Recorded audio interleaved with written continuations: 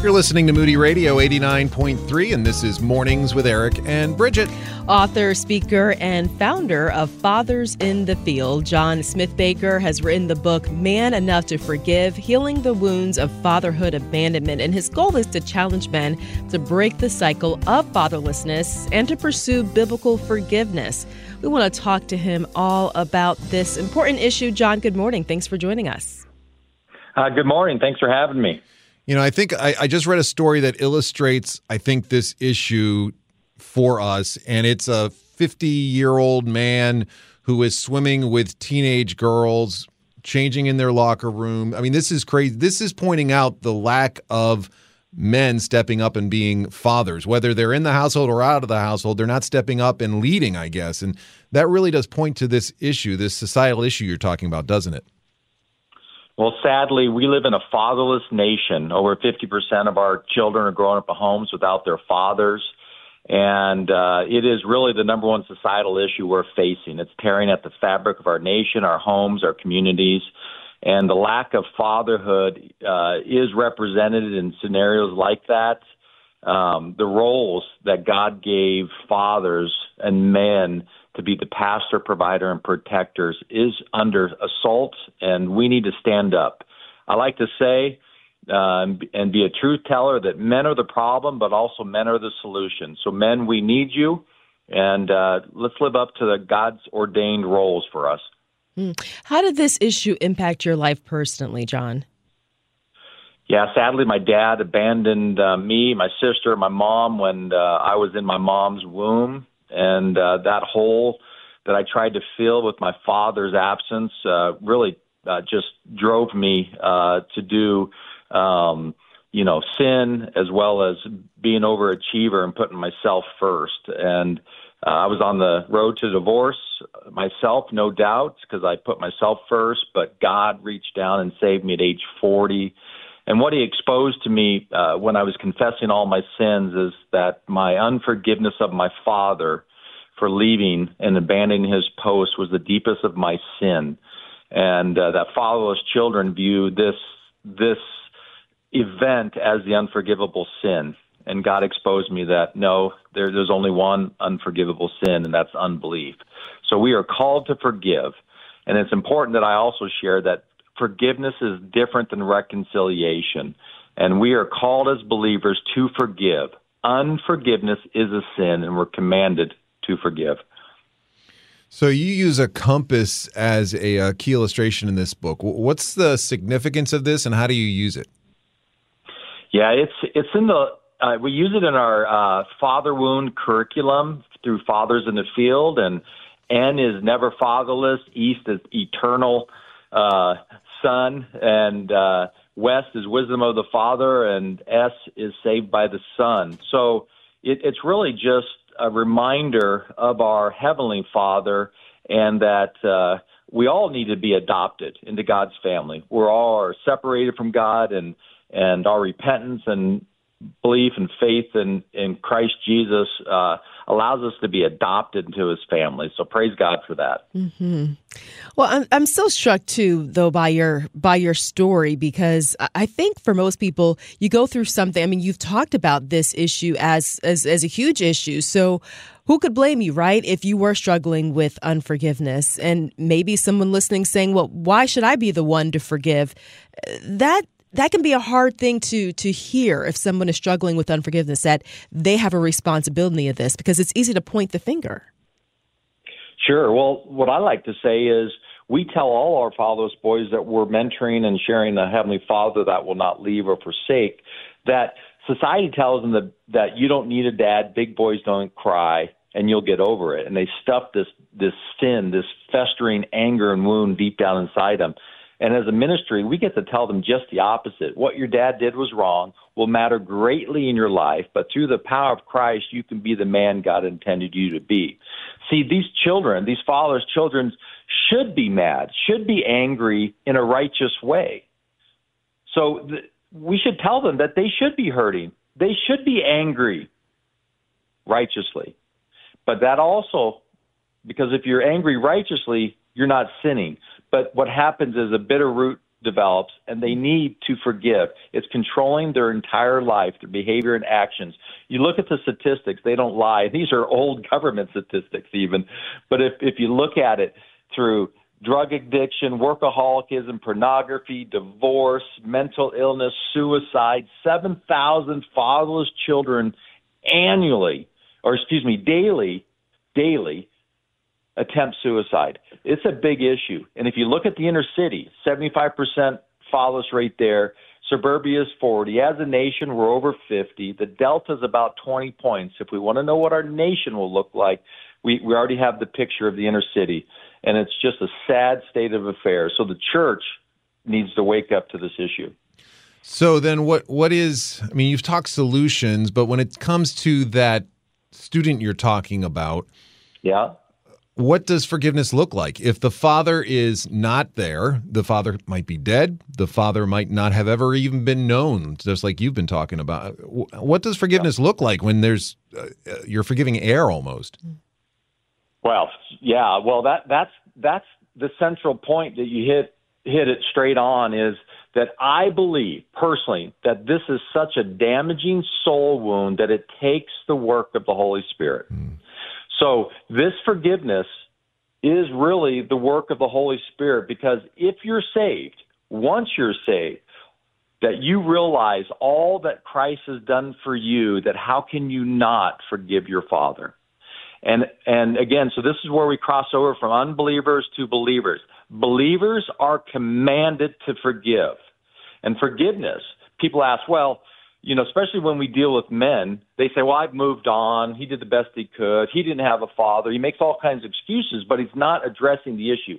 Have you forgiven him or not? And that really goes with any sin, right? There's no exception. There's only one unforgivable sin, and that's unbelief. So the whole issue is being obedient to God, your Heavenly Father's command to forgive. And we like to say there's two ways you know you've forgiven somebody. Two ways. Are you willing to put it in writing and share it with them? And if they're not around or you don't know who they are, share it with your pastor. Again, we are not talking about reconciliation. That's different. We're talking about forgiveness. And the other thing is, are you praying for their soul? Are you praying for them? Those are how the Bible, God's truth, tells us how we know we've forgiven somebody. Okay, and you also talk, though, about the role that the church can play in this issue. So once we're helping young men, perhaps, or even men who have already grown up to forgive, but also looking down to the men who are, or young men who are struggling with the fact that they don't have a father in their home, what is the role of the church? What does that look like? How are you encouraging local bodies to address this issue? Yeah, God in His Word made it very clear. The anger He's been in His people is for giving lip service to the issue.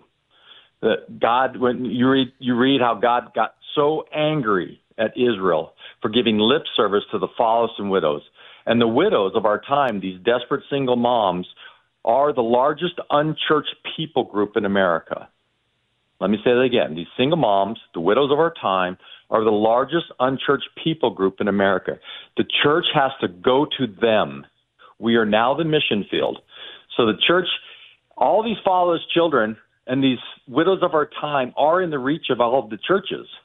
So if we come alongside and mentor these young boys, godly men, do something, not just talk about it, not walk by them, not just stick a check in the mail and walk over all the carnage on the way to those other third world countries. Not that we shouldn't go there, but we are now the mission field. And the other thing we have to realize is that we live in a fatherless nation, and that you cannot fulfill the biblical fatherhood roles of pastor, provider, and protector unless you're in the home.